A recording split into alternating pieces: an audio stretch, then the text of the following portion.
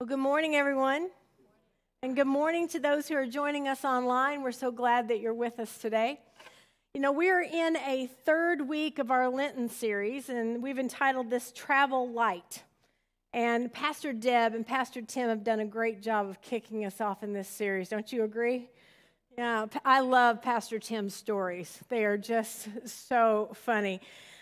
He tells them when we're gathered as a staff, too, and we just are rolling at some of his family stories. In the 9th chapter, though, of the Gospel of Luke, Jesus turns his face toward Jerusalem. And the following chapters in the Gospels are called the travel narratives. We hear how Jesus travels through towards Jerusalem to his destination, but it's not his final destination, is it? His final destination is the cross and the empty grave. The empty grave, eternal life, is his final destination. Will you pray with me? Good and gracious God, take our brokenness aside and make it beautiful. Holy God, touch my mind, my heart, my lips, my tongue, my voice, and make them yours, God. May the meditations of my heart and words of my mouth be acceptable in your sight, and may we hear your word and live it. In Jesus' name, amen. Well, if you have a Bible app and you want to open up that Bible app, we're going to be in the Gospel of Luke, chapter 14, and it begins this way. One Sabbath, when Jesus went to eat in the house of a prominent Pharisee, he was being carefully watched. There in front of him was a man suffering from abnormal swelling of the body. Jesus asked the Pharisees and the experts in the law, "Is it lawful to heal on the Sabbath or not?"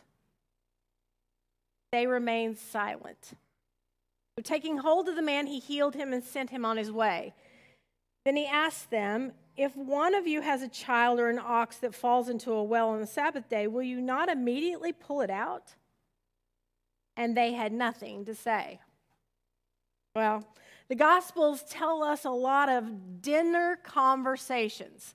And in fact, Luke has more mealtime scenes than any of the other Gospels. Maybe that's why Luke is my favorite Gospel. I do like to eat. We were gathered here as a staff every morning. You may not know this. We pray in this room before you ever get here. And we were gathered as a staff this morning. We were circled up and we were praying. And I said, tell me your name. So we were gathered around and we were just talking about a dinner party. And a lot of them said, well, they loved the food. I said, I love the dessert.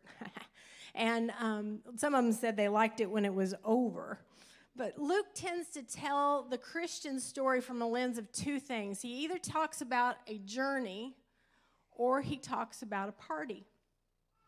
And the several stories end with a celebratory party like the prodigal of the lost son, and we're going to be talking about that next week. But these themes of journey and celebration come together in the Last Supper and then finally on the road to Emmaus as the Gospel of Luke concludes. And today's lesson involves some table talk, those conversations that happen around the table during dinner.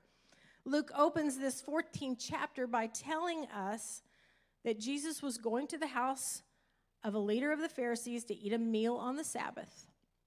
Now, there are four very important things in this one verse. First of all, he's going to the house of the leader in the community, and he happened to be a Pharisee. He was invited into this dinner party.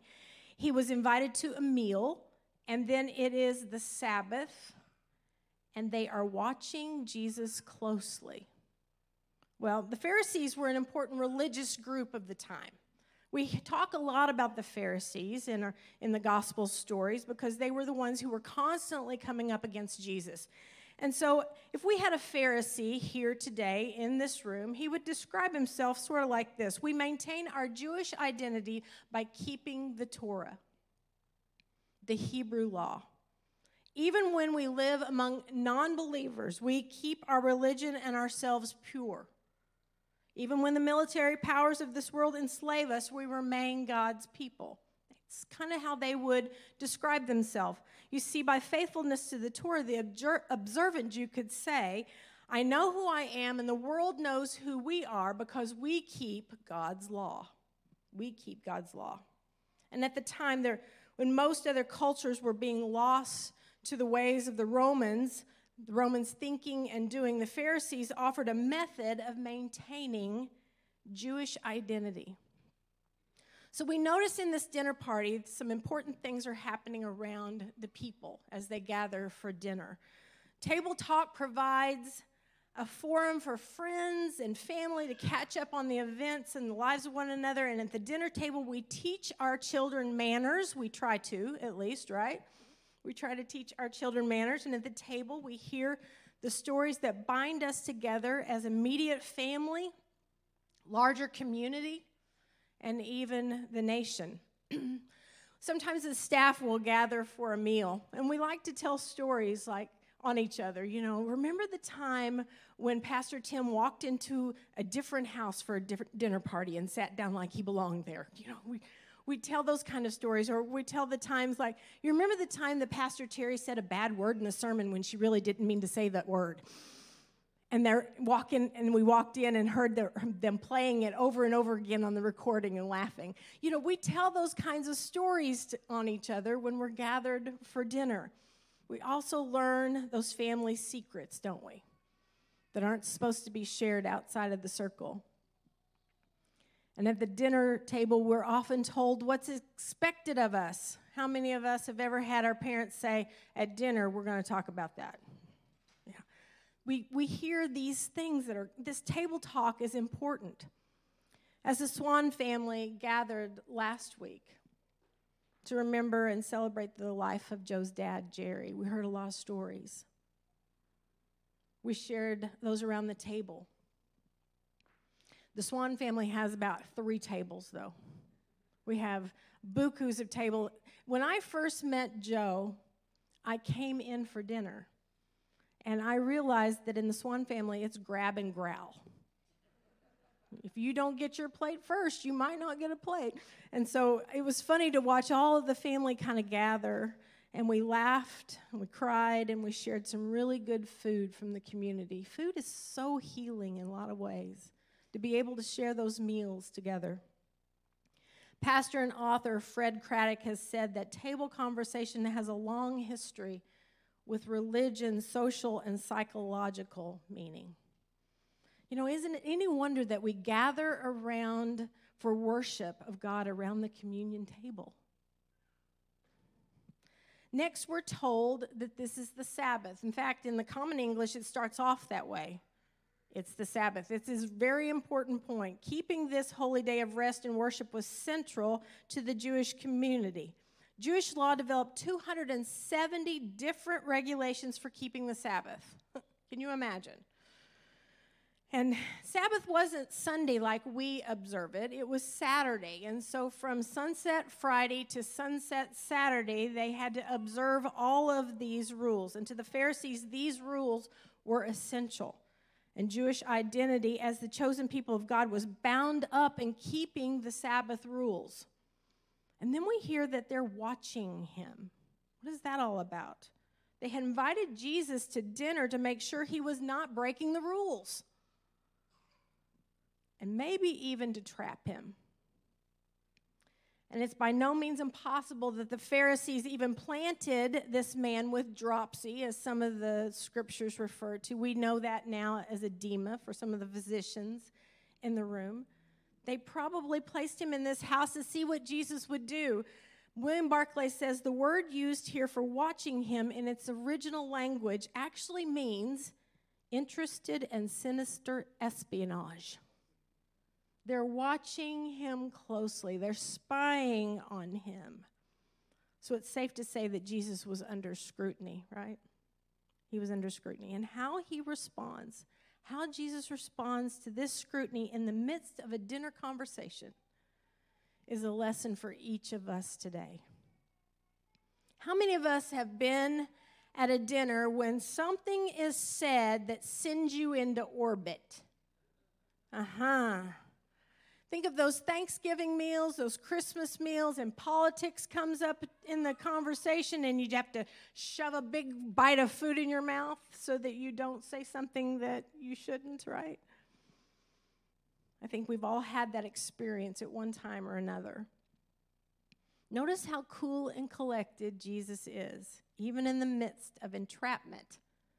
He knows why they've brought him there, and he just responds in this cool and collected manner. First of all, without hesitation, Sabbath or not, he heals the man. He looks at the need of the person, and he addresses that first. The gospel records 7 healings on the Sabbath. So it goes to say it might be kind of important to take notice what Jesus says the Sabbath is all about. It's about a relationship with God. It's not about the rules. It's about humbling ourselves before God, worshiping him in spirit and in truth.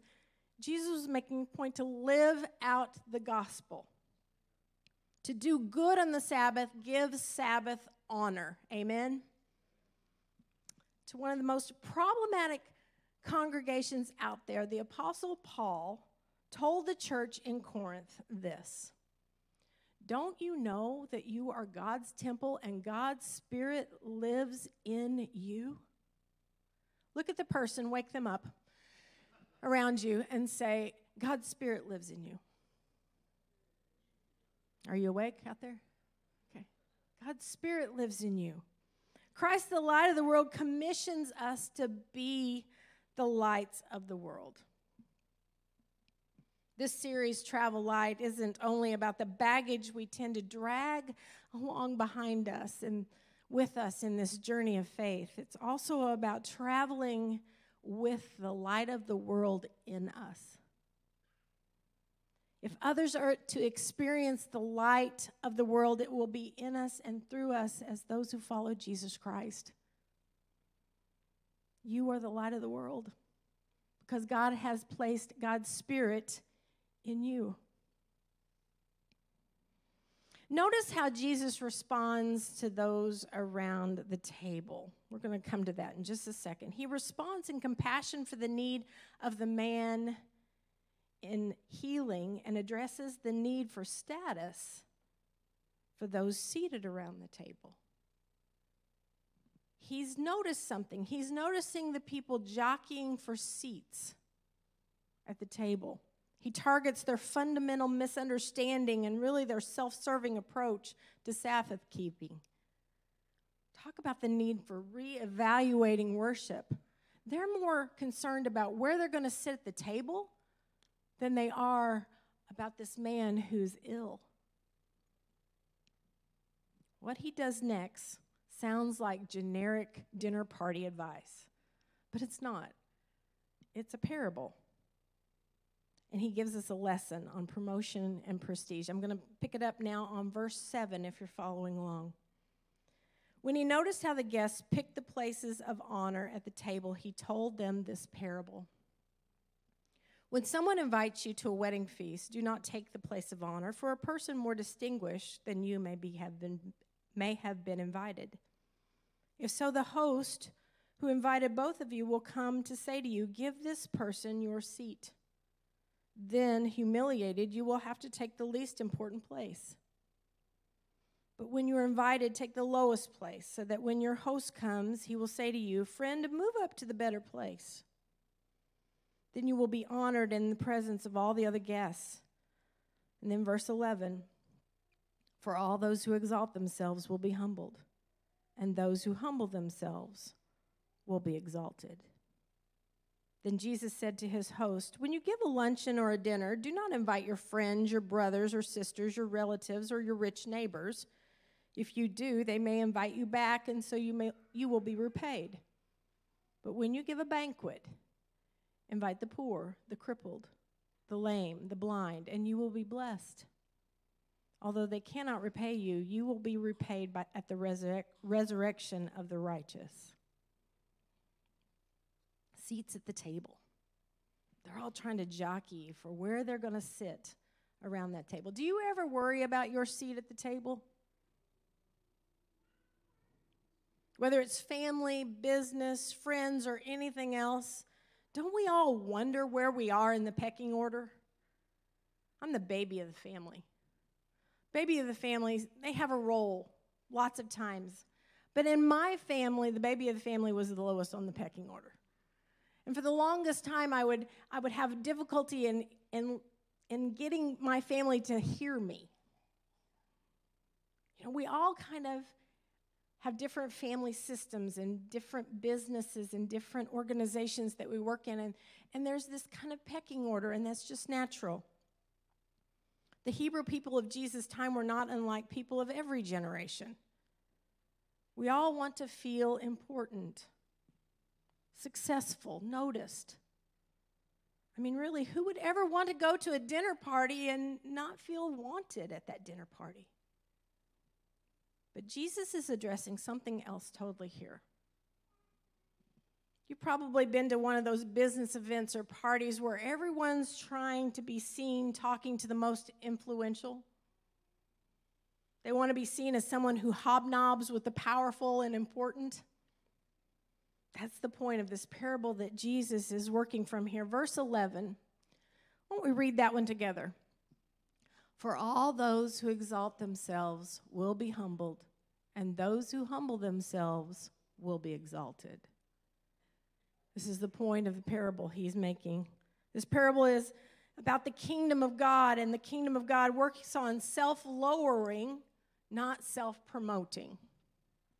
It's a reversal. Jesus is talking to the guests here at first, and then he turns to the host in the second part of this parable. And as the table talk continues, he challenges the host to reconsider the guest list. If you were having a dinner party this week, who would be on your invite list, on your guest list? Probably people you know, right? Friends, brothers, sisters, relatives, neighbors. You would invite the people that you're friends with or you're comfortable around. And the reason for gathering people around the tables is to cultivate this relationship, to grow and to tell those stories and to laugh together and share together. But Jesus said the wrong people are too often invited. We should invite the poor, the crippled, the lame, and the blind. They have no capacity to repay our generous hospitality. So our motivation for inviting them is completely different. Now, it's important to note, Tim Power and I both listen a lot to Tim Keller sometimes, and he called this an idiomatic expression of Jesus' time. He said, this is an idiomatic expression. Now, we know what those idiomatic expressions of our time are. If I say this, you're going to know what I mean. It's raining cats and dogs outside. What am I saying? It's hard. It's raining hard, right? Or I say, that was a piece of cake. It's easy, right? We know those idiomatic expressions of our time. But when Jesus says this, do not invite your friends and relatives, he's not saying that you should never do that, because that would be contradiction to a lot of what he talks about in the Bible of loving others, right? Can you imagine? I've just converted to Christianity, and I send an email to all of my relatives and friends and say, you can never come to dinner again because I'm living out Luke 14? No, he's not saying that. That would go over like a lead balloon. Yeah, you know what I mean. What Jesus is doing here is telling the Pharisees that to be followers of Christ, you must practice the gospel of hospitality. What does that mean? The invitation is given to offer love. And living in the light of love is honoring and worshiping God. That's what the Sabbath is about. Loving and honoring and worshiping God. Living in the light. Jesus knew the law. He lived by the law. But he also knew when the law was overstepping its real meaning. When we weren't living in the spirit of the law. I'm currently reading a book for my Lenten journey written by Jan Johnson. The book is entitled When the Soul Listens. And she says this: Jesus' assessment of the high-achieving Pharisees was this: yes, they appeared to be righteous, but they were dead and corrupt on the inside, lacking justice, compassion, and faithfulness. They were full of greed and self-indulgence, hypocrisy and wickedness. Somehow these keepers of the book were knowledgeable about Scripture but did not recognize God in the flesh. They seemed to know a lot about God, yet did not know God's own self. They became focused on the spiritual practices than practicing being present with God. Do we do that too? I think we do. We tend to carry our travel bag full of our spiritual practices.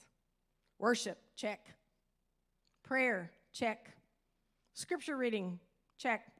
Service, check. We check off our lists of our spiritual practices. Okay, now I'm close to God. Instead of being present with Christ, letting the power of the Holy Spirit work in our inner being first, and then our actions and our practices flow forth from that. A.W. Tozer, he's a theologian and evangelist of our time, says this: most of us go through life praying a little, planning a little, jockeying for position, hoping but never being quite certain of anything, and always secretly afraid that we will miss the way. Does it resonate with anyone? Well, church, if the only thing we're carrying in our travel bag is the light of Christ, we will not miss the way. Amen? What are you carrying today? Are you checking off? Are you being present with Christ? Let's pray. Invite the band, come on back up. Holy and loving God, help us to travel in your light. May you live in us. Your Spirit live in us, just as you've promised. Help us to celebrate your love and your light with all people. May we live in the gospel of hospitality. We pray this in the name of Jesus. And all of God's children said, amen.